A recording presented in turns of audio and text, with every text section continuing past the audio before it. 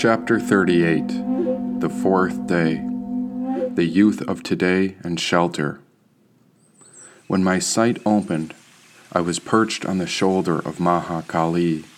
Alive and within the wind, my form shifted through the air, and I could feel where no one could see. What a wild dream! Not a dream. She said. What is death, then? You mean life? She asked. Is it a drama? Or a dance? She answered. This curiosity held my wind still. But what in the world does death mean? I know what you're thinking. It's not what it seems, she said. Then what part of me died? Did you ever notice that no one feels like cuddling a dead person because there's nothing within to cuddle? That's because our soul never dies, and only the outer shell of our bodily form experiences death's final struggle. She paused. Well, what does death do if I came back to you? We are of the spirit, and life is like a wheel.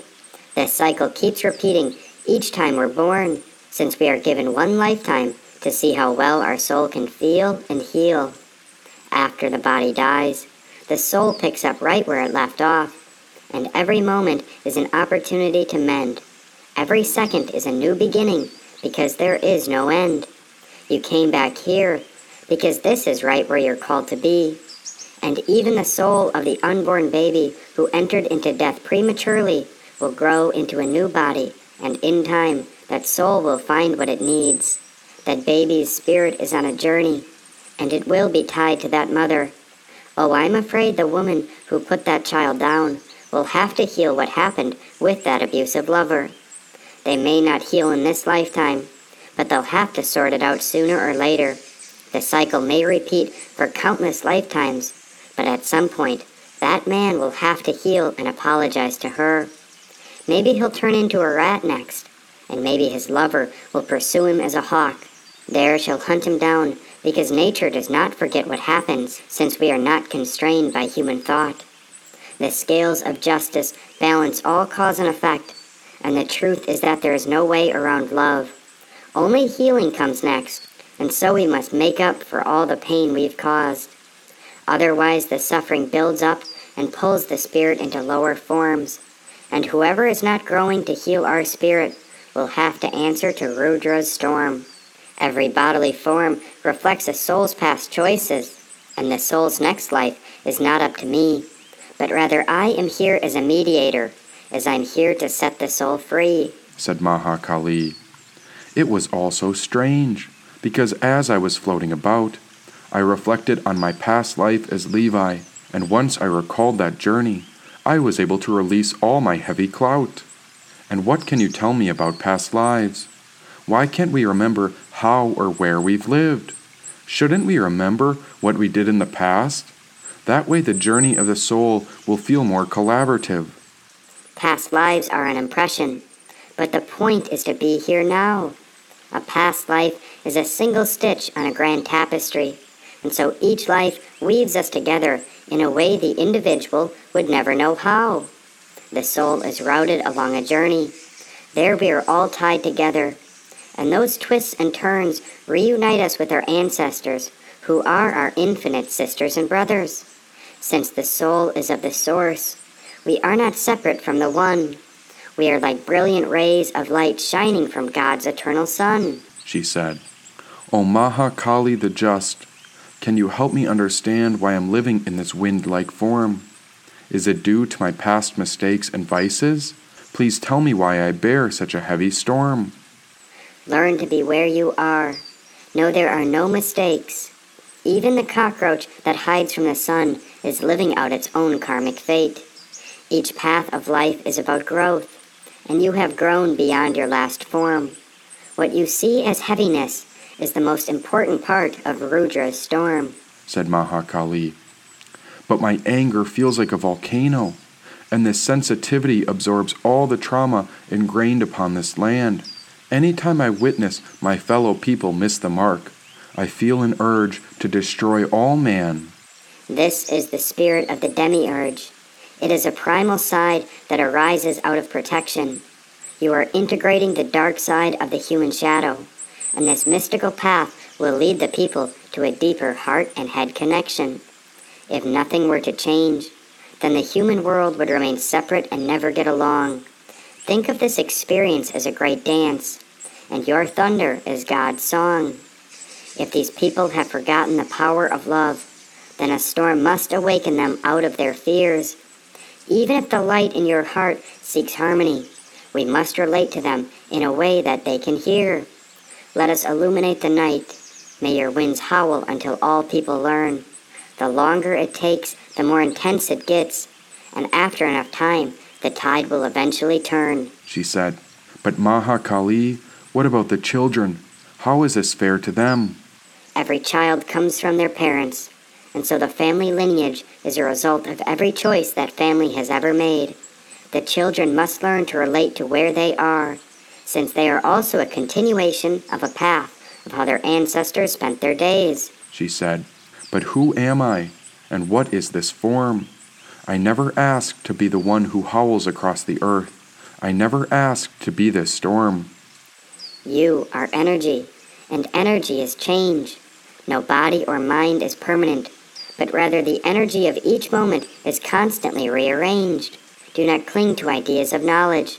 Let it come and go, no different than the dark storm clouds. You are the holy breath who carries my message, an invisible witness passing through the crowds.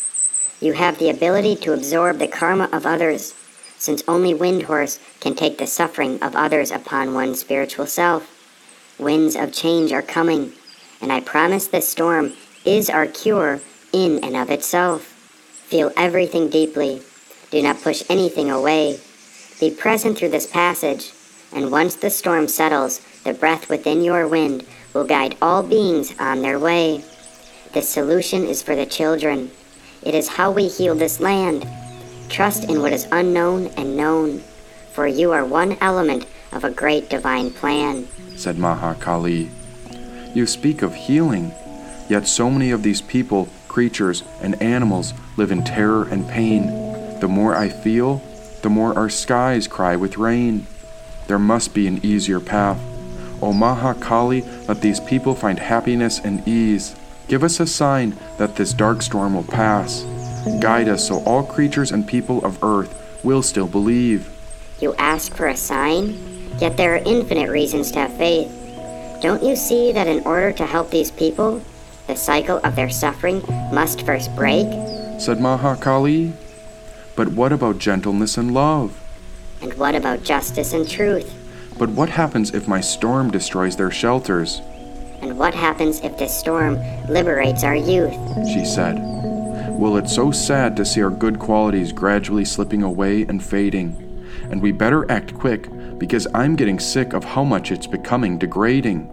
In this age when everything's falling apart, do you think I'm crazy for not wanting to take part? When morality is defeated, compassion deleted, all in the name of our desire? And we've got to be blind, we're just losing our minds. If we can't see this world's on fire, we've got to disengage. Can't you see this age? Dragging us down to the ground. We've got to disengage.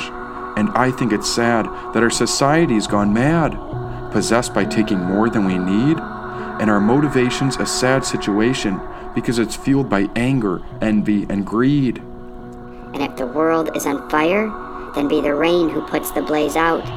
Be the reason the suffering ceases.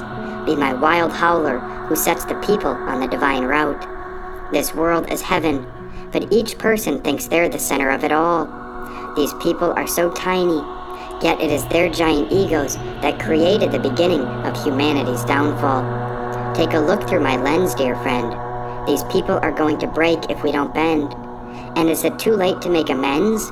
No. This new beginning requires that the old ways must end, said Mahakali. It's so easy to judge people by the way they seem to be, and we must overcome this problem of selfishness so that all can live a life peacefully. Then break down the walls, she said. Yes, we'll break down the walls. Look beyond the fashion or the crowd that they are in. Look beyond appearance and the truth you will find. Look for what's inside before you make up your mind. Break down the walls. We'll break down the walls. Look at what's coming, because soon that tower will fall. said Mahakali. There's a war in the day, no peace at night. There's blood on the hands of man, yet they don't sympathize. The meat eater kills the cows. They depersonalize to justify, focused on their own lust while the helpless die. And it's ironic how we cry for world peace, but the violence won't decrease unless the murders cease. Look and understand in the slaughterhouse who's really the beast, and I must demand that the innocent be released. Well, I've tried the best I can. I've tried to understand. Civilized man, so-called civilized man. Yes, I've tried the best I can, but who can understand this civilized man? Guilt-free so-called morality. Oh, these leaders are lost in fallacy. Now you understand that so-called civilized man has gone blind. I have come to answer their prayers, and just as you asked, I will give these beings a sign. Go to where criminals and sinners gather. There at the top of their temple, you will find one divine sword. It has been stuck in their temple for ages. Go find the just man, and he will provide the sign you're looking for.